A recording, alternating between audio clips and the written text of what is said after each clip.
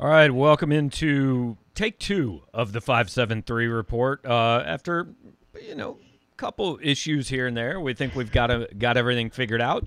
Mitchell Forty is on one side of your screen. I'm Gabe DeArmond. I should be on the other side of your screen, hopefully.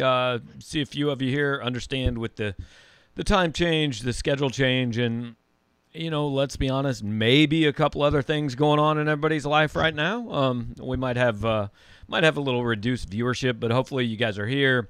Hit the like button, comments, questions, all that throughout the show for us, and we'll hang around here for, we generally go a little over an hour. If it takes longer than that, great. If it's not quite that long, that's okay too. We'll let you guys get back to whatever you're doing. Mitch, what's up, man?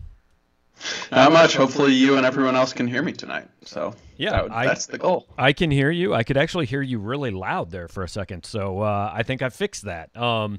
But we'll see. We'll see how it goes. What would this show be without a minor audio issue at the beginning on my end? This is the 573 report. We're brought to you by 573 Tees. You can go online, 573tees.com. They are an online-only outfit. Go through the link in the story on our website at Power Mizzou, and you can get a 10% discount off your first purchase. They got a lot of good stuff. They hooked me up with some stuff last week. Actually, my favorite shirt that they gave me has already been appropriated by my wife, so that's how you know it's good. When the stuff gets stolen by your significant other, they give you good stuff. So I don't want to spend a whole lot of time relitigating a game and a fight that was 5 days ago. At this point, we will talk a little bit and take your questions about Florida and all that. And really anything else you guys want to talk about. The SEC basketball schedule is supposedly coming out tomorrow. There's a bye week. There's some injuries. There's Georgia coming up next week, all that. But we will start just briefly because we had a chance to talk to Eli Drinkwitz today. I asked him, didn't really anticipate much of a response and didn't get much of a response, but asked him kind of his impressions after having a chance to look at the fight and the SEC reaction to that. So, Mitch, disappointed neither one of us managed to wear a Darth Vader costume for this show, but just kind of your impressions of the fallout and now Missouri obviously being without players. We missed our chance on the Darth Vader costume. We clearly should have been wearing that for that live stream of the watch along of the game on Saturday on Halloween. Clearly, we were just behind the times there. It was interesting. You asked Drinkwitz about the fight, and he gave the very, cliche coach answer. Well, we put out a statement the other day, so you can refer to that. It was a very revealing statement, too. But then he actually took a little jab at Mullen much later on in the press conference, kind of for no reason. He wasn't asked about the fight at all. He was asked, I think, what he's learned about himself in the past year. And he said, well, I've learned I can keep my calm in certain situations. And just to be sure we knew he was talking about Florida, he went ahead and said, but also I can go ahead and get my emotions involved if I'm upset if we don't get it on 4th and 1. So and they don't call off sides. Yeah. Right. Yeah, they don't call off sides. So that was that was interesting. But yeah, I mean, the game, we talked about it a little bit last night, and it wasn't a great performance. I mean, Missouri was never, they were the less talented team coming in. Their chances of winning was largely based off of Florida not playing well, coming off of, having no practice for 2 weeks and having some guys out, and Missouri playing really well. And kind of the opposite of those two things happened. And so, yeah, here we are. Yeah. And look, I don't really have much time for really caring about how much Dan Mullen got fined. He makes $6.1 million a year. They were not going to fine him an amount that made a difference to him. Now, I thought $25,000 was a little light, but I don't really care that much, and I don't really see why Missouri fans care. The more important issue for Missouri is suspensions, and they've got 3 guys suspended for the first half of the Georgia game. Chad Bailey is not a guy that's probably going to make a major impact, obviously, defensively. Markel Utze, I guess he got his money's worth, man.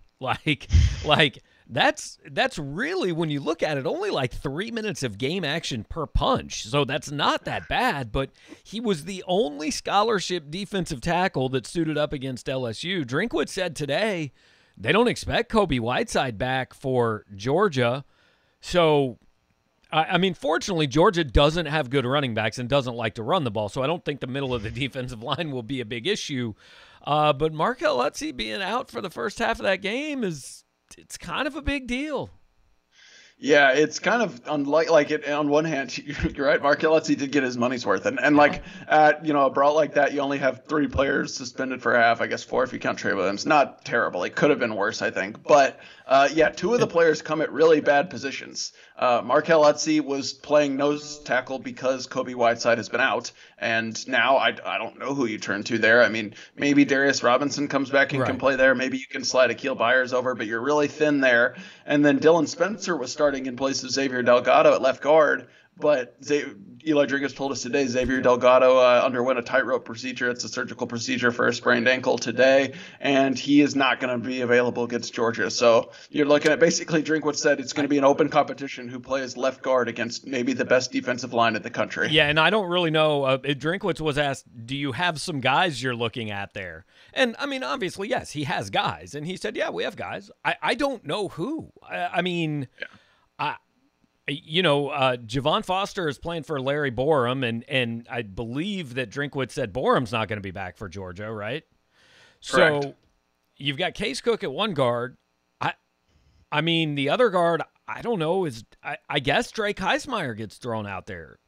Maybe. I don't know how much he's Mike Ruth Ruth is listed there on the depth chart, but they actually suited him up at tight end, I believe, last game because they were worried about not having an extra blocking tight end. So, I mean, that can't bode great for his team. Now, maybe it comes down. I would assume it's him, Drake Heismeyer, or Jack Buford. That's pretty much all they have left to play guard. So, yeah, I mean, either way, you're talking about a guy who basically has never played a meaningful snap. Right. Either a true freshman, a guy who at one point wasn't going to play this season, or a guy who really hasn't played. But I guess there's 2 ways to look at it. One, again, it couldn't really come against a worse team. Or the other way is, I don't know, you're probably getting beat. I mean, it's not like Xavier Delgado is the difference between beating Georgia and not beating Georgia. So, hey, you take your lumps, you hope to keep everybody healthy, and then I guess you move on to the 4 games that matter. And I want to go ahead and start adding some questions and comments here and encourage you guys to go ahead and, whatever's on your mind. This is a bye week. It's kind of weird. It's a slow time, obviously. So whatever's on your mind, we'll definitely talk about. And so we'll jump around a little bit to different subjects. But Jake wants to know, looks like Mizzou and Illinois are still trying to play the bragging rights game. And do you think that's going to happen? And I don't know, is there – I mean – I haven't seen any information that they're not going to play it, but I also haven't seen any confirmation that they are going to play it. So I don't know, Mitch, is there some sort of new information here that I'm, is somebody written or tweeted about this game that I haven't seen? Not that I know of. I mean, I believe the 2 schools have still been talking about it from what I understand. Like, it's not like it's just, I think both schools would like it to happen. Let me put it that way. Like, the Mizzou-Kansas thing, as soon as it was apparent that wasn't going to be full capacity, I think Kansas was like, well, no, we don't want that to be one of our home games, which are, the game that counts for our home game at the Sprint Center, which I know Missouri fans aren't going to like that, but like that makes sense to me. It's smart. Yeah. So we'll see. I mean, it seems like the 2 teams, like I said, they haven't canceled it. It seems like they would like to make it happen, but I think just logistically, it depends where else everything falls, priority wise. And yeah, I don't know. I still feel like it's kind of 50-50 at this point, maybe 60-40 to not happening just because nothing else is happening in the non-conference scheduling. It's kind of a mess. Right. There's a lot of things. What is the non-conference game situation? What is the Big Ten situation? What's the SEC situation? What's St. Louis's situation? Does it make sense to play that game in St. Louis in front of a 20% capacity crowd? Because everybody has to travel to it. I'm talking about both teams, administrators. You got to staff the game, officials, all that. So there's a lot that goes into that. And at some point, kind of like Kansas decided in Kansas City, maybe the juice isn't worth the squeeze as far as what that is. You do that game in large part to make money, and if it's actually going to cost you money, I'm not sure that's something you do. Yeah, I actually do think I should have said this earlier. I think if it, and this is just my hunch, I haven't been told this, but if it's going to be played, I would not be surprised if it has to be at one of the two campus sites, which would be But fun. but then you have to Yeah, move next year's. right. And You'd then you probably get move into a future matchup. I don't know what. Yeah, one of the future years. then Yeah. you get into which school's going to volunteer to do it this year when nobody can go Right. in exchange. Mm-hmm. I mean, maybe you work out something where, okay, look, we'll host this year in front of 18% crowd or whatever, and you can host in 3 years in front of a full crowd, but we get enough money to make ourselves whole out of that. But again, then you're putting yourself in a situation where, hey, maybe your team 3 years down the road is like a bubble team, and going on the road and making it harder. These are all things that come into it, and I don't know, True. but that's kind of a good jumping off place as far as I think it was John Rothstein tweeted earlier today that the SEC is expected to announce its conference schedule tomorrow, and I mean, plenty of time. We're 18 days from the start of the season, so why does anybody need any more warning than that?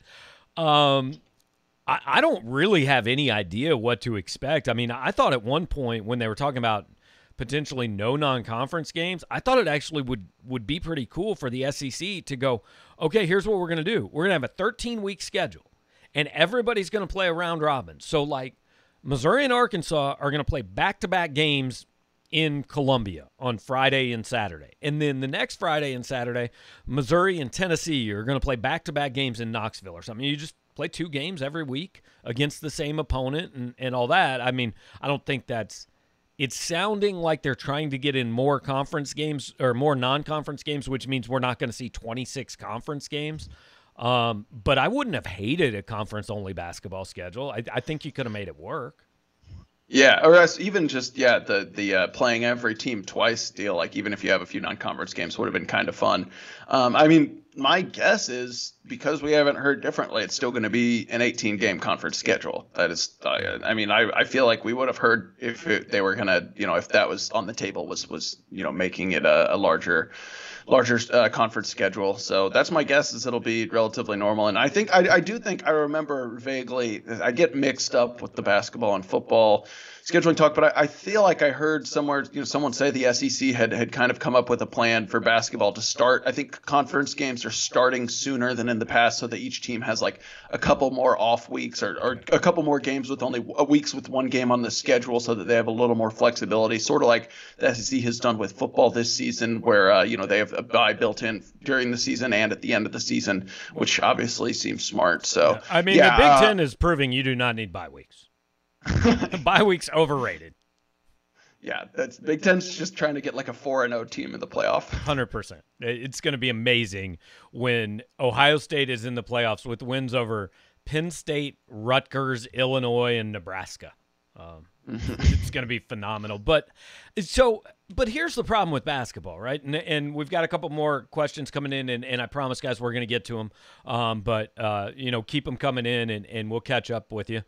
We definitely see them all. Mitchell Bennett, Matt Anderson, appreciate the questions, and we'll get there. But so here's the issue with basketball. There is a lot of travel involved with basketball, and that's always been one of the problems. I mean, you are flying out on, Tuesday to spend the night somewhere, play a game Wednesday, flying back Wednesday night, flying back out Friday. There have been situations in basketball where teams don't come back home because it doesn't make sense because there's so much travel. So do you think, certainly the schedule is going to be, I think, put together to minimize travel, but do you think we're going to get an 18-game schedule with like 9 home games and 9 road games in traditional sites, or are we going to see something where it's like, hey, okay, you're going to play Tennessee Tuesday night, and then you're going to hit Vanderbilt on Wednesday night, and then you can come back home? Or are we going to see, not necessarily neutral site locations, but maybe even like 4-team little pods somewhere where like Texas A&M, Arkansas, Missouri, and Vandy are all in Columbia, and Texas A&M plays Missouri on Friday night, and Arkansas plays Vandy, and then the next day you switch it up? I don't know how it's going to work.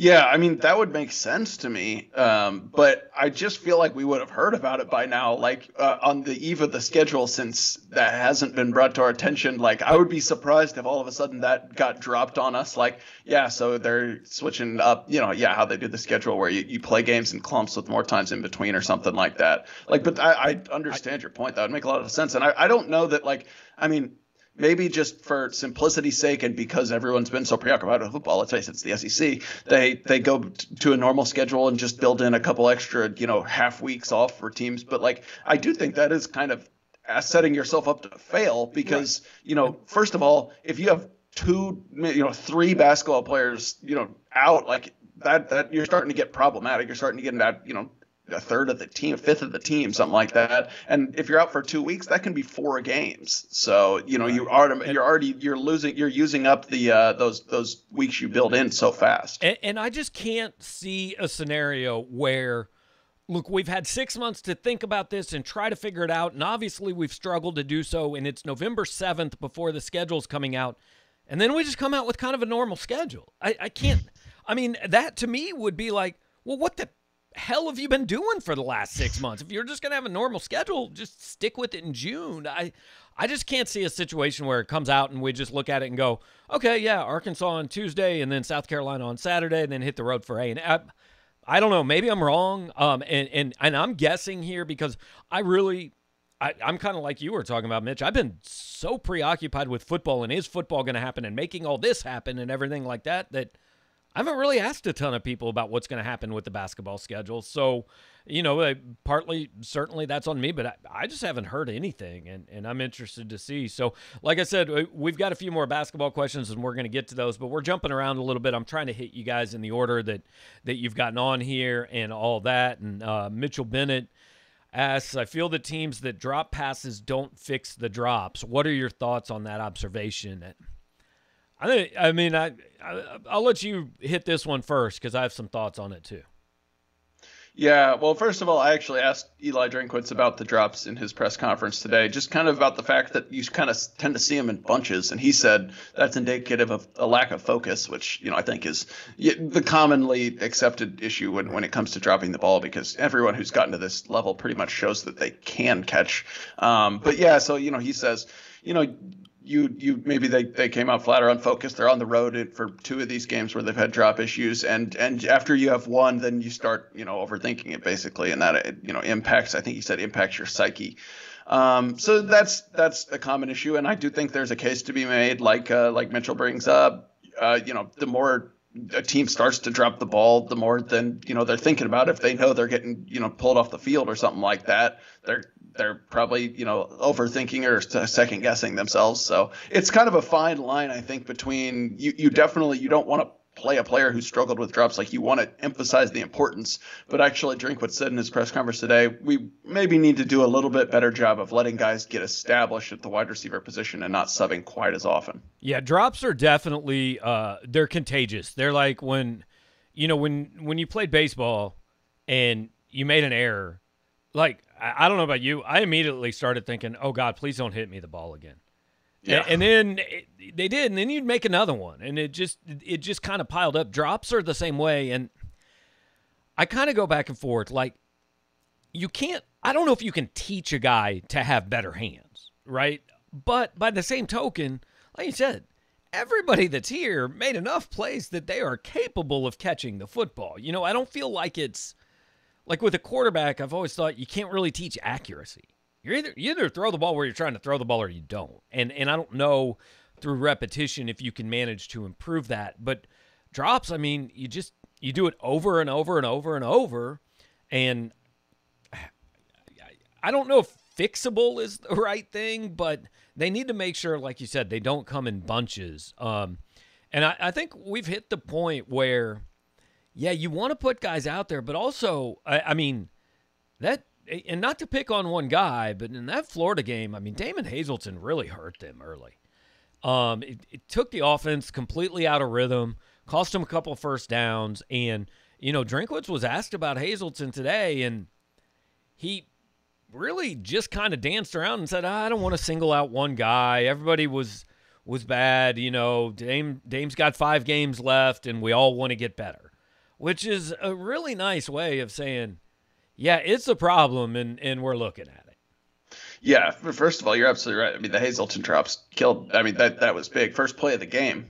That kind of sets a bad tone. But yeah, and that's why he didn't play, I think, hardly at all in the second half. That's why Tauski Dove ended up logging 40 snaps. He was playing the vast majority of those snaps in the second half. And I think it's kind of no secret at this point that, maybe the Damon Hazleton, I don't want to say experiment, but his 1 year hasn't maybe gone as smoothly as everyone would have hoped. I mean, he hardly practiced at all during camp. They never actually announced that he had earned a number. He just kind of showed up and got one on the first game, which I was hoping with the guys who hadn't earned a number would just be numberless in the first game. Like but I think that's illegal. To have a number, right? You do, yeah, okay. You do. And then he got listed third string on the depth chart. That acted shocked when I asked him about it. Right. So yeah, I mean, it's like there's clearly been a little bit of I don't know. I don't want to overcharacterize because we don't know, but it's not all been sunshine and rainbows with him so far.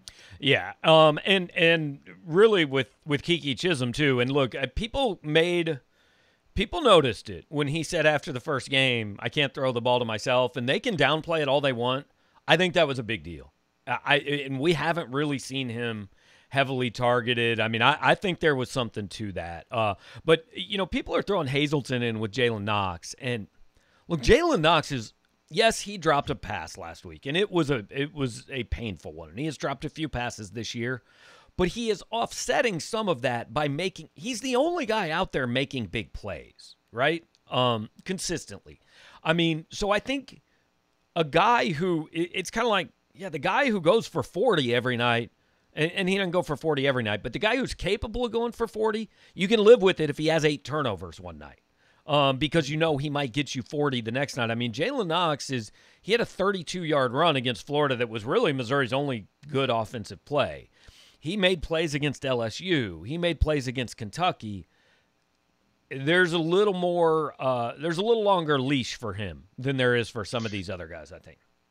Yeah, exactly. Like he's earned a little bit more trust. He actually, you mentioned that 32-yard run. That was, I think, Missouri's only play over 20 yards, and he's been, he's been able to make big plays. He's been reliable. He was, the guy they turned to every time almost on fourth down against Kentucky.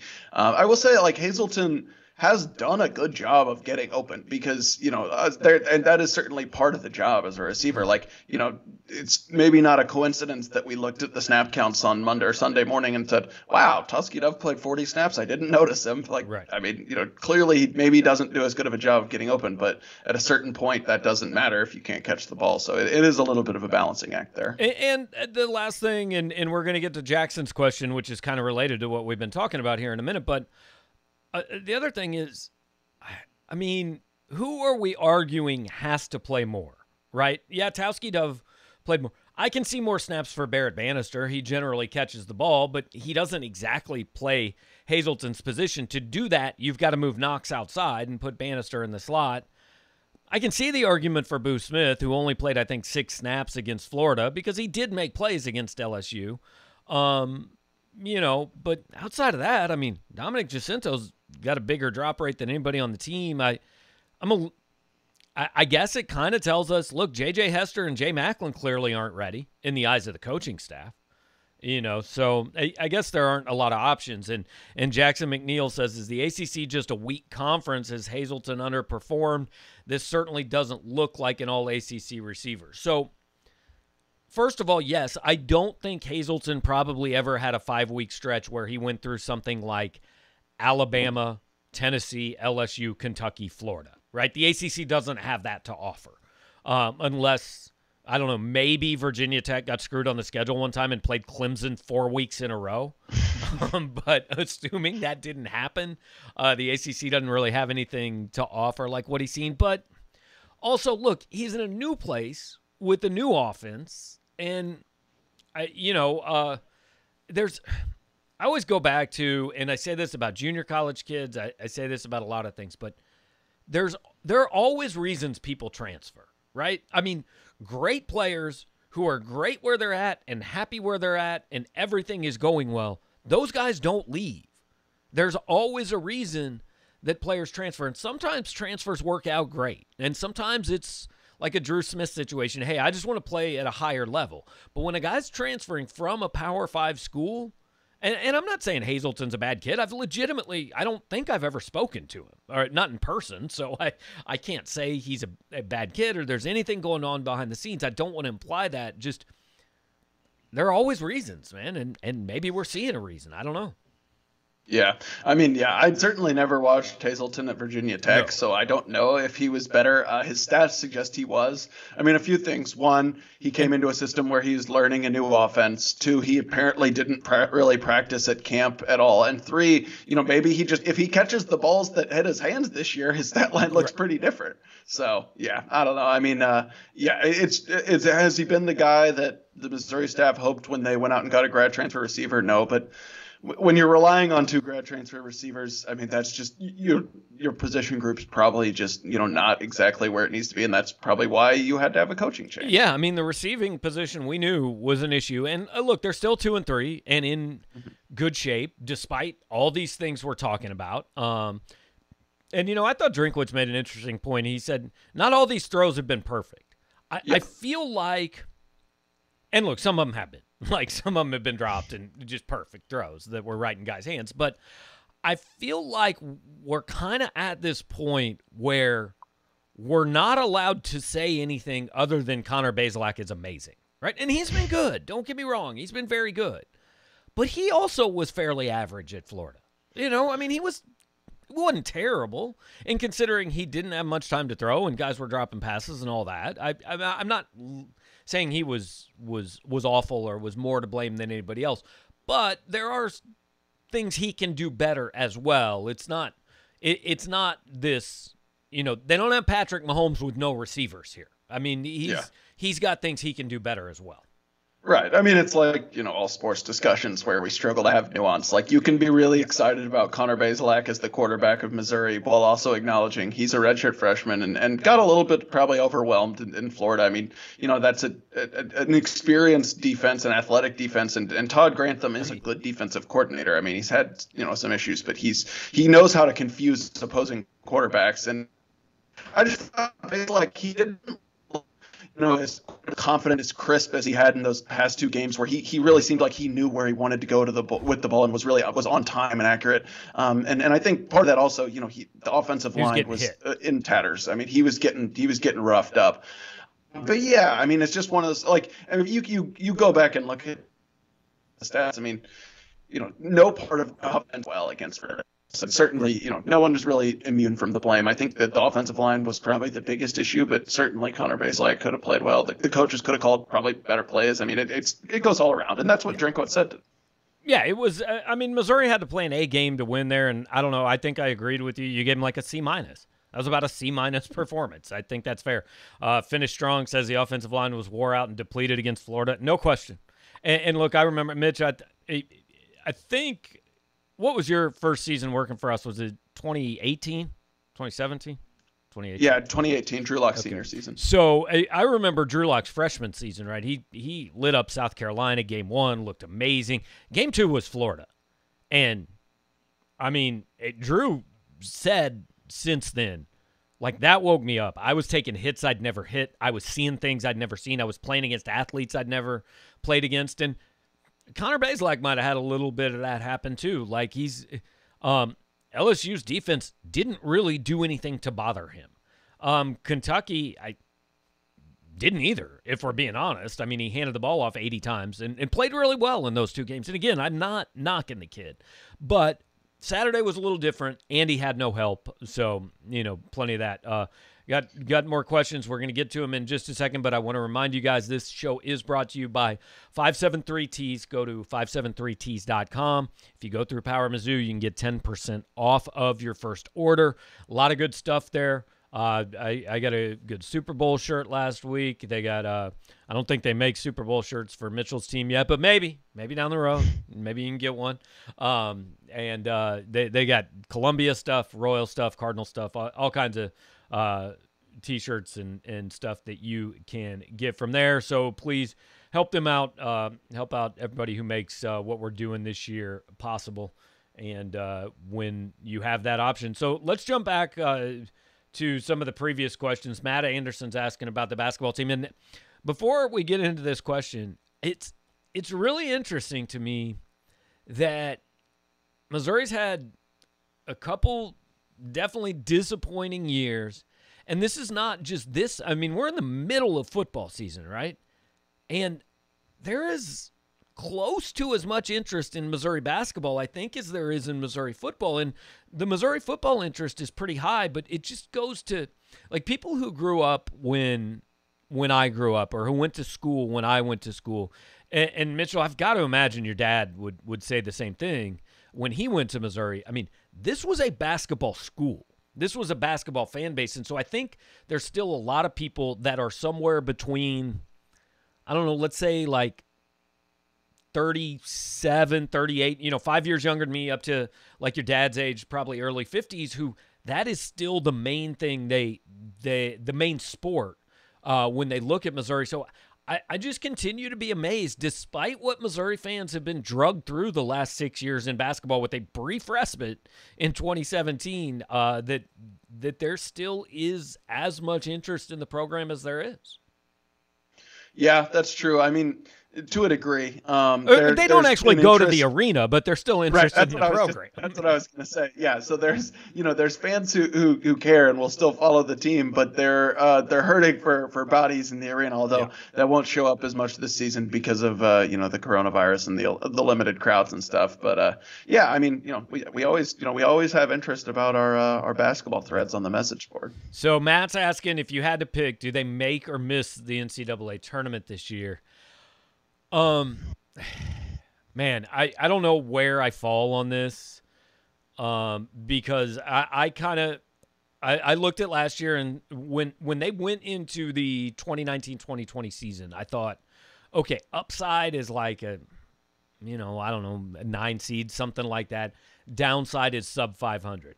Well, last year went, like, everything kind of went as poorly as it could have gone, pretty much, I think. There were guys banged up. Jeremiah Tillman couldn't stay on the floor. Nobody could make shots. They still turned the ball over, all that. So I don't know. I view the upside a little bigger this year. I think the advantage they have is this is a year where experience and guys that have played together, I think, is more important. I mean, that's always the way for Missouri, right? When you're not getting one and dones, you need third and fourth year players. So that's always going to be true of Missouri. But I think it's more true this year, just with all the crazy offseason and everything, how much practices were limited and all that. I think experience should play, and experience together should play a bigger role. That said, just talent-wise, this team isn't better than it was last year. Like, it's the same guys. Yeah. So I mean, I don't know. I could go either way, right? So on one hand, it's not that hard to make, assuming the NCAA tournament is normal. Like, it means you're a 500 team. Exactly. You don't have to do anything crazy. You basically, if you go 9-9 in conference, you beat one or two, like, I don't know, top 15, top 20 teams, which Missouri even did that last year, getting Auburn at home. Yeah. And you maybe win a game in the conference tournament. Like, I really think, like, that's about all it takes, especially, like, I don't know. I don't think the non-conference schedule is going to end up being super hard, because I think most of the, Power 5 teams they would have played aren't going to be there. So you just kind of avoid messing up there, and then, go something around 500 in conference play. That said, there's still too many things, I think, for me that I have to see them do before I can quite say, pick with confidence that they'll do it. I need to see them not, have this rough patch in non-conference play or early in conference play that basically takes them out of it.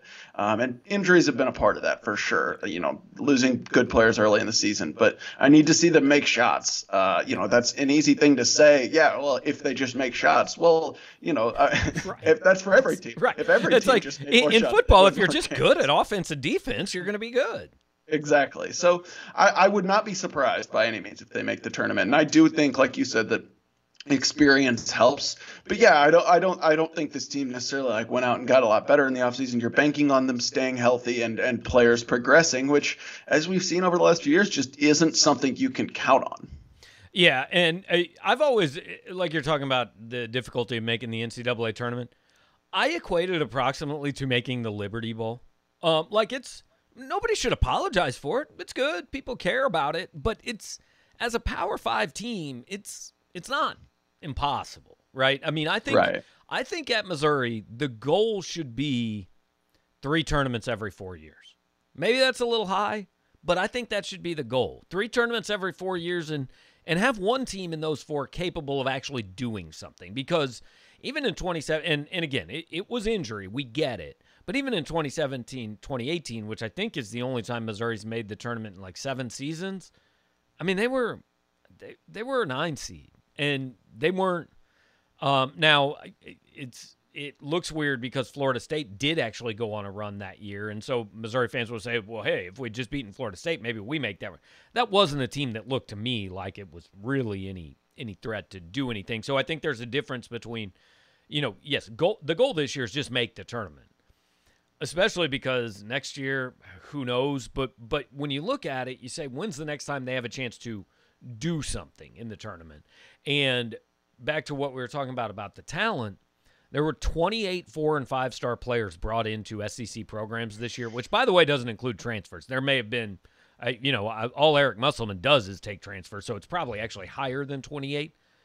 Missouri and South Carolina are the only schools that didn't add one. So while you're banking on your team getting better because they're all back, everybody else is upgrading the talent on the roster. And that is, look, it's a concern. I mean, we don't know the schedule, so we can't pick anything. But, like, if this was just a normal season with the schedule we expected, 32 games, I don't know. I probably would have picked them, 18-14, 19-13, something like that, which puts you in that. Basically what that is, it's a Cuonzo Martin team. It's you're one of the last 6 teams in or one of the first 6 teams out. It's what he's been almost every year in his entire career until the last 2 he slipped below it. Yeah, I pretty much agree. And I mean, I don't know. I certainly think if you're below the bubble again this season, that's when alarm bells kind of really start to go off. But they should definitely be in that range. But maybe they could surprise us on the high end. I don't know. It's weird basketball. Like all it takes is like 2 or 3 games make the difference from a bubble team to like a 6 or 7 seed. So we'll see. So David wants to know: are there any players we need to watch for the upcoming season? I mean, look, truthfully, they're the same guys. I mean, they're really – there's not an impact newcomer, right? I'm not missing anybody that we're thinking he's new to the roster and is going to make a significant difference on this team. Right? Okay, well, Mitchell is frozen on me right now, so we're going to hang up and try to call him back. He has disappeared on me. So I wondered why he seemed so uninterested in what I was saying. But we're going to give him a ring back and see if we can get him on the line. We'll go back to just me on the screen until we manage to get that done. So let's see. If we manage to add Mitchell back in, that would be a big bonus, certainly. Okay, it's ringing, and hey, Mitchell answered the phone, and there he is. I'm back. Yeah, what's up, man? Good. Can you hear me now? Yeah, you're good. Good to have you back. Okay, sorry. I don't know what happened there. Well, I was in the middle of talking, and you were just like staring at me, frozen on the screen, and I thought maybe what I was saying was incredibly boring, but I think your internet just gave up. Oh, yeah, sorry. But yeah, basically, your question was about, does Missouri have someone on this team or did Missouri bring someone in who will make an impact? Drew Buggs, I think, will play. Right, I forgot about him. I think he'll play 20 minutes a game, something like that, maybe more. He's a guy who, he gives them another ball handler, and he helps prevent Drew Smith from wearing down as he kind of did last season. And then there probably are some times when they play him at the same time as Drew Smith and Xavier Pinson. But, I mean, you don't bank on him being like a double-digit scorer, I don't think, by any means. So I think it's more so, I think Xavier Pinson, they really need him to be the player he was for the last, I don't know, 12 games of his career versus the first 45 or whatever it was. And they need Jeremiah Tillman's always the X factor. Like, he's got to stay on the floor. He's got to be, he doesn't have to put up huge numbers, but he's just got to be a presence and, you know, help rebound. And he makes their defense a lot better just by being out there. So he's got to stay on the floor. So you kind of answered what I was going to ask next, like pick the guy that takes this team to that next level. And I think it could be Kobe Brown. I think he's the guy that I look to. Like, he was pretty good as a freshman, hit a little bit of a wall, a little bit up and down, but I think he's a guy that if you want to say, hey, who's a guy that raises his level of play and helps this team get to the next level, I think he's a guy maybe we look at this year. Moving on through the comments, Ron Davis wants to know, out of the remaining peer opponents, which team is the toughest on the schedule? Weird things happen when Missouri plays South Carolina, but I think Arkansas will be a pretty stout test. So the last 4 games, and I think I've got the order right here, are South Carolina, Mississippi State, Arkansas, Vandy. Are South Carolina and Mississippi State both road games this year? Yes. So it's South Carolina, then Arkansas, then Mississippi State, then Vandy. Okay. So, Yeah. Look, we can take Vandy out of that conversation. They are not the toughest of those 4. Big no there. I think, frankly, we can take, especially with no Kylan Hill, I think we'd take Mississippi State out of that discussion. I would put Mississippi State 13th in SEC power rankings, right? Oh, yes, but they're pretty far beneath 12th, too. Yeah. So it really comes down to who do we think is better, South Carolina or Arkansas? South Carolina beat Auburn. Arkansas beat Auburn kind of, but wasn't allowed to beat Auburn. So I don't know. I mean, Arkansas was like, they put up 31 points on A&M. They weren't really ever any threat to win that game, but they didn't get blown out. I don't know what to think. They're clearly much better than they have been, but they're not good. And I don't know where on that spectrum they fall.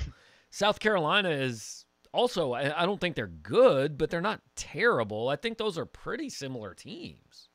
Yeah, I think they're pretty similar. I'd probably give the edge to South Carolina. 1, it's a road game, and Missouri's looked pretty terrible at both of its road games so far. 2, I just think I like credit to Arkansas for sure. I just think they've been overachieving a little bit. You know, like their wins, they have like a total of like 12 turnovers across those 2 games. Like, that's not really sustainable. And their 2 wins, while they looked good, especially the Mississippi State one looked good at the time, but it's over the 2 Mississippi schools who are not exactly juggernauts. So Neither team is great. I would, you know, Missouri may be favored against both.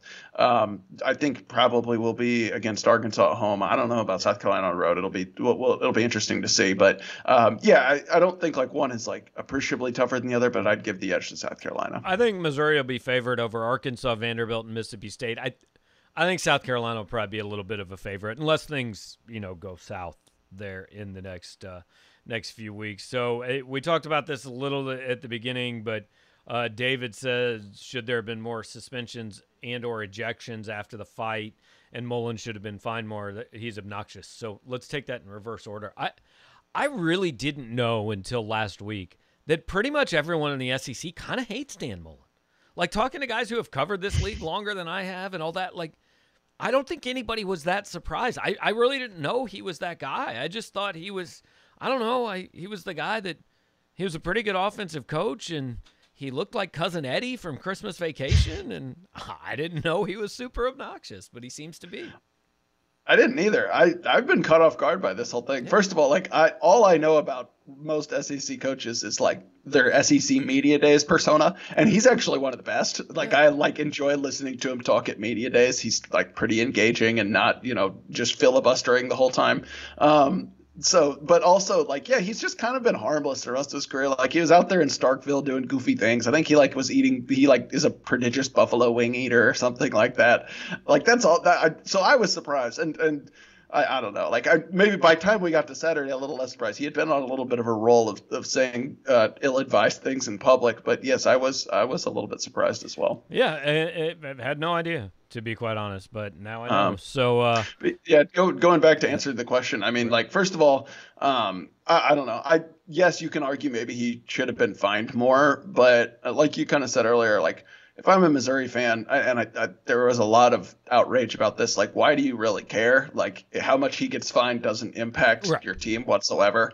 And should there have been more suspensions and ejections? Maybe. I'm surprised a few more Florida players didn't get dinged for throwing punches. I'm surprised more players didn't get thrown out during the game, if we're being honest. But I don't know. I mean, two of Missouri's 3 half-game suspensions are pretty meaningful, as we touched on earlier. So well, and I think at some point the SEC has to look at, I don't know, man. We can't suspend everybody on these 2 teams and just send Georgia to Atlanta on its own. I mean, true. Because the biggest beneficiary of this, let's be honest, is Georgia. Now, I don't know. Huge. I don't know a ton about the guys that got suspended for Florida because I don't really care about Florida's roster, but so I don't know if they're starters or major impact players or whatever, but they're not playing, and so clearly they're a worse, at least slightly worse team than they would have been at full strength playing Georgia. And then Missouri is also worse than it was going to be playing Georgia. And no, nobody expects Missouri to beat Georgia, but their chances are worse after the suspensions than they were before. So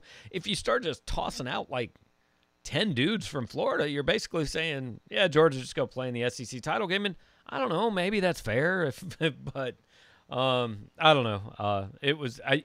Again, at least that fight gave us something to talk about out of that game, because the rest of that game was dreadful.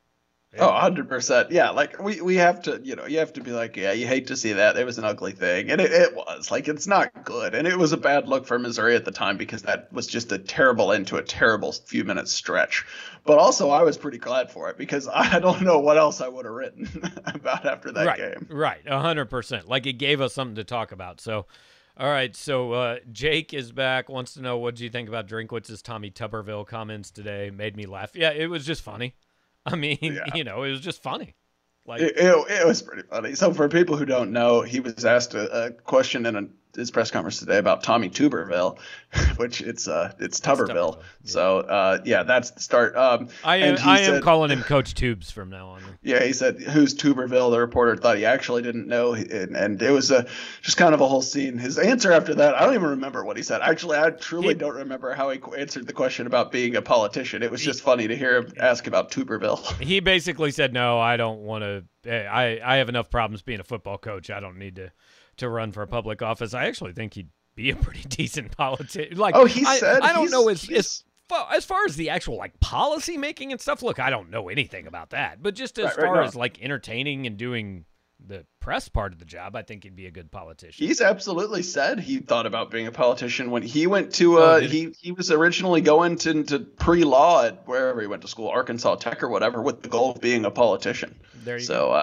Yeah, he definitely has the personality for it. Yeah. So David again brings up a good point. At least we didn't have to go to Gainesville to cover the game. Worst trip in the SEC. Look, I don't know. I've never been to Starkville, but Gainesville is the worst trip I've made in the SEC. Back to hoops. Michael Martin wants to know, do you anticipate Drew Smith, Pinson, and Drew Buggs ever being on the floor at the same time? The 3 spot has been an issue for us the last few years. I think that's actually going to be a pretty common lineup for Missouri. I think that could be the starting 1, 2, and 3 for Missouri, actually.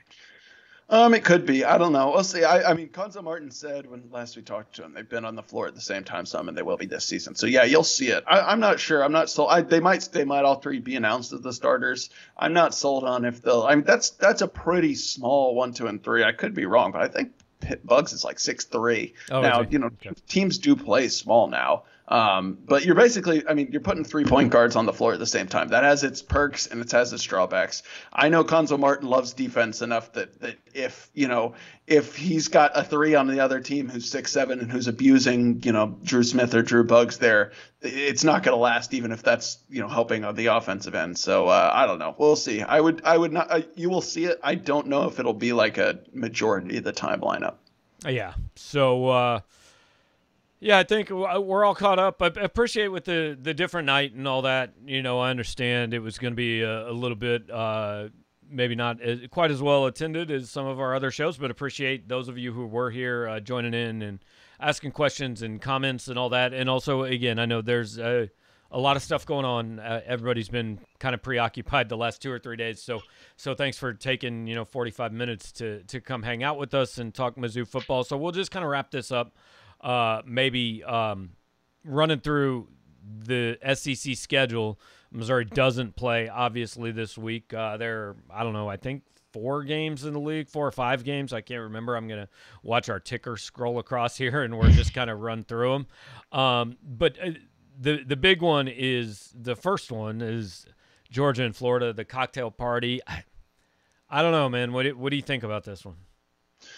I'm torn. I kind of think Florida's the better team. I don't want to overreact to 1 week, certainly. Missouri just didn't play very well this past week, but Florida definitely has the better quarterback, which is really important, as we saw in the Georgia-Alabama game. They've got, playmakers that aren't quite Devontae Smith and Jalen Waddle, but I mean, Kadarius Toney and Kyle Pitts are good enough, I think, to move the ball and have some favorable matchups against anyone. And their defense, if they played the way they did against Missouri, is good enough. I mean, because Georgia's just not going to go out there and sling the ball around and score 30 points. That said, I still need to see – I still feel like I said the same thing before the Georgia-Alabama game, and it sort of came true. Like, I just need to see Florida actually break through and win it without – it seems like they've just kind of self-destructed in this game a few times. At least last year, I remember they gave up a bunch of, 3rd and longs. So I picked Georgia in our picks that ran this morning. I'll stick with it, but with no conviction. Yeah, I think I picked Florida in our picks, and I don't know if I believe it, but if Kyle Trask played for Georgia – I would actually maybe pick Georgia to win the national title. I think they're that good at every other spot. But Stetson Bennett has 4 picks and no touchdowns in the last 6 quarters. And, man, Kirby Smart, he needs this game because eventually it happened to Mark, and it's not going to happen to Kirby yet. But eventually people get tired of being just consistently on one level. That's why Mark Richt got fired at Georgia. He consistently won 9-10 games, but people got tired of that. So at some point, and it won't happen for a few years, but people will get a little tired of, you go 11-1 or 12-1, but you can't win the one, And I think what's really hurting Kirby is he just digs in every week. Stetson Bennett gives us the best chance to win. I don't know. JT Daniels must be terrible then. I mean, he must be a complete bust. Or still hurt, maybe. Right, I don't know. Or still hurt. But this also comes on the heels of everybody has to think back a year. This comes on the heels of Justin Fields transferring to Ohio State because Kirby wouldn't play him over Jake Fromm. And there's really no question at this point who the better quarterback is, right? Maybe Georgia doesn't go to the national title game 2 years ago if Fields plays more, but I bet they win one either last year or this year if he's there. Yeah, it's tough because, probably at that time, at the preseason, I guess, 2 seasons ago or whatever, when Fields left or was upset, I could see the case at that time Fromm gave them the better chance because he'd been around for, a year. He'd built chemistry with everyone. He'd done it. But not long term. Exactly. So it's a hard balancing act. But yeah, I mean, yes, that absolutely hurts Kirby's perception among Georgia fans. I remember I was down there for the Mizzou Georgia game last year. My brother goes to Georgia, and I was hanging out with him and some of his friends. And I mean, the Ohio State game would come on into Justin Fields' touchdown would go out, and they were just irate every time he got mentioned. Just I can't believe we let him go. And Kirby, if they say let him go, I don't think he just let him go. Right. I'm sure Kirby would have liked to keep him. But that absolutely raises the pressure, especially now when you are a quarterback away from, maybe being, the best team in the SEC. So at 2:30 on Saturday, there is one of the best games of the SEC season, opposite one of the worst. I mean, do you have any words about Vanderbilt and Mississippi State playing a football game? No, I don't. I will not watch. I hope no one should watch. That's all. Those are my words. No one should watch. Yeah, I hope Georgia and Florida is close because I'm not flipping over to Vandy, Mississippi State. A&M, South Carolina. This is the traditional crossover rivalry. We could probably spend an entire 42 seconds running through the great moments in Texas A&M, South Carolina history. I don't know. I mean, A&M's playing pretty well. They're clearly better. They're oddly probably the SEC team with the best chance to make the playoff other than Alabama, which is kind of stupid but true. Yeah, it's tough. I mean, I refuse to believe A&M is really all that good. I don't think they're top 10 good. I don't know. But they're good enough to beat South Carolina, I think. Yeah, and yeah, I mean, I don't know if they win. Maybe, yeah. We've seen it before. The West team with one loss gets a spot in the playoff if Alabama goes undefeated. So maybe, especially this year. But man, that would be a little bit disappointing. Yeah. So the last one is actually I'm interested in watching this game. Tennessee, Arkansas. I'm intrigued with this one. You know, I think that like Tennessee, boy, they gotta win. They can't lose this game. Like, I honestly think if they lose this game, we start talking about if Jeremy Pruitt gets to come back next year. Yeah, especially, I mean, with their fan base, they might have already had these conversations after they just extended him.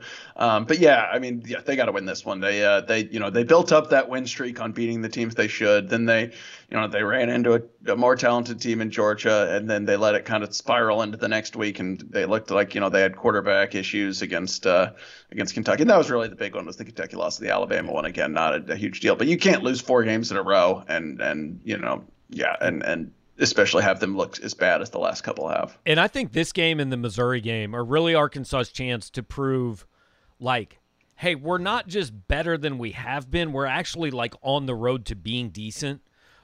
Because those are 2 games. If you can get 1 or 2 of those, 3-7, 4-6, like, obviously much better than 0 and whatever you were, the 0 and 3 years. But the rest of the schedule they haven't played Alabama yet, I don't think. They've got basically a lot of they haven't played LSU yet, and LSU's not great, but still, that's tough. So they've got, and they still have to play Florida this year, I think. I think you're right. I think even though they're better than they have been, there aren't a lot of chances for wins left for Arkansas. And this is one where I think this is kind of the difference between, yeah, it's a nice little story that fizzled out, and hey, maybe Sam Pittman actually is really taking steps much faster than we thought. Yeah, for sure. Now, that fan base should and will feel good about what Sam Pittman and his staff has accomplished this year, no matter if they lose out. I mean, They should. I fully expected them to lose all 10 games this season, and I didn't think any would be close. No, I didn't either. I mean, their schedule was impossible. They already played and beat probably the 2 worst teams on it. But yeah, you're 100% right. Yeah, this game, the Tennessee game, especially with how Tennessee's been playing, and Missouri are their 2 chances to get a 3rd win, and yeah, show that it's not just kind of a little fluke. Yeah, so that's where we're at in the SEC. Missouri off this week. Georgia 11 a.m. kickoff, right?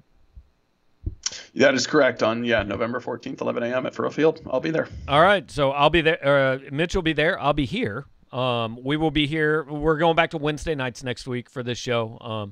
I promise to have all the technology working. We know what we're doing now. We tried to do something new. It didn't work. It broke everything, so forget anything new. We promise not to try that anymore. Before you guys leave, hit the like button. Make sure you're subscribed. Share the show. Share the channel. All that. Get the word out, and check out 573tees.com. Go buy yourself a new shirt. We will let you guys get back to watching, true crime documentaries or whatever you might have been watching for the last 72 hours before spending some time with us. So thanks, and we'll see you next week.